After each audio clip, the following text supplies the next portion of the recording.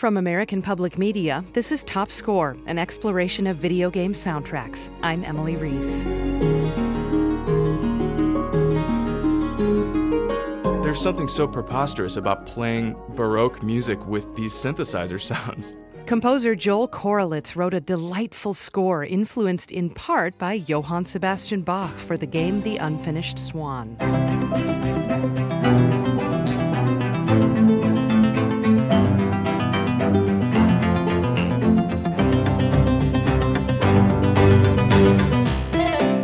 The score almost feels like, even when I listen to it as the guy that composed it, it almost feels like two different scores that are united in this experience. There's the really languid stuff that really ebbs and flows that we used mostly during gameplay, kind of what we refer to as the ambient music.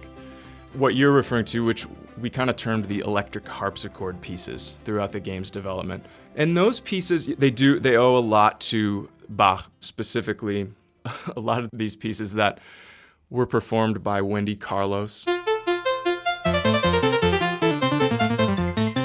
The Unfinished Swan is an artful game. You play as a young boy named Monroe, who's searching for a swan that escaped one of his mother's paintings into a king's unfinished land. Most of those pieces are meant to describe the personality of the king, which is the character that actually created the world that you are experiencing when you play the game.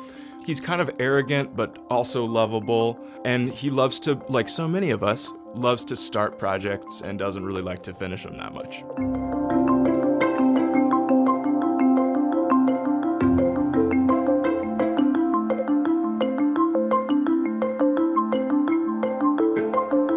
And so there's this kind of nervous energy there. And we just loved the idea of playing these really stately, refined pieces with these sounds. We loved how it described the king because there's something really lovable about that combination.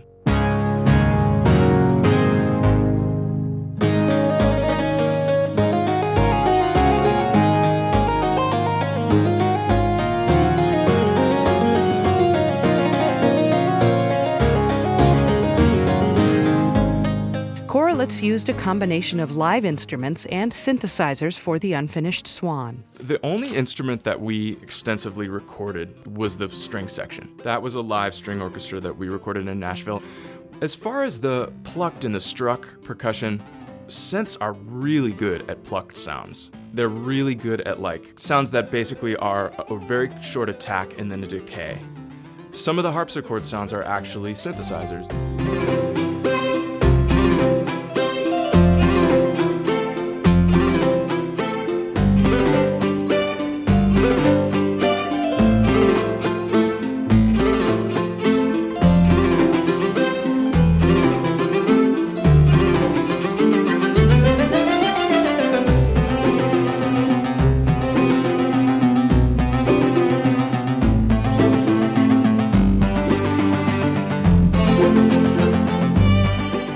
In early games, music would loop over and over again until you finished a task or a level. The Unfinished Swan is different. Throughout the entire game, all the music that's playing as a background, and we'd call it a background loop even though it's not a loop because you could let it play for an hour and it would never repeat the same way twice. And that was a really fun part of the process of composing the music because it needed to work all together. So say there are 10 layers, all 10 of them need to work at the same time, but then any combination of them kind of need to do something interesting.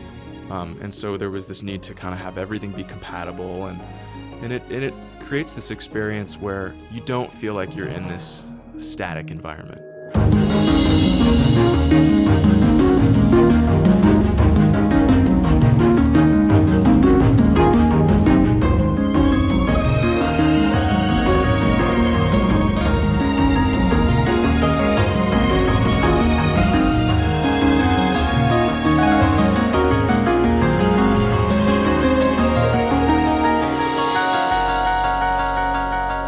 Learn more about composer Joel Korolitz and The Unfinished Swan at classicalmpr.org/topscore. Follow me on Twitter and Facebook at Topscore Podcast.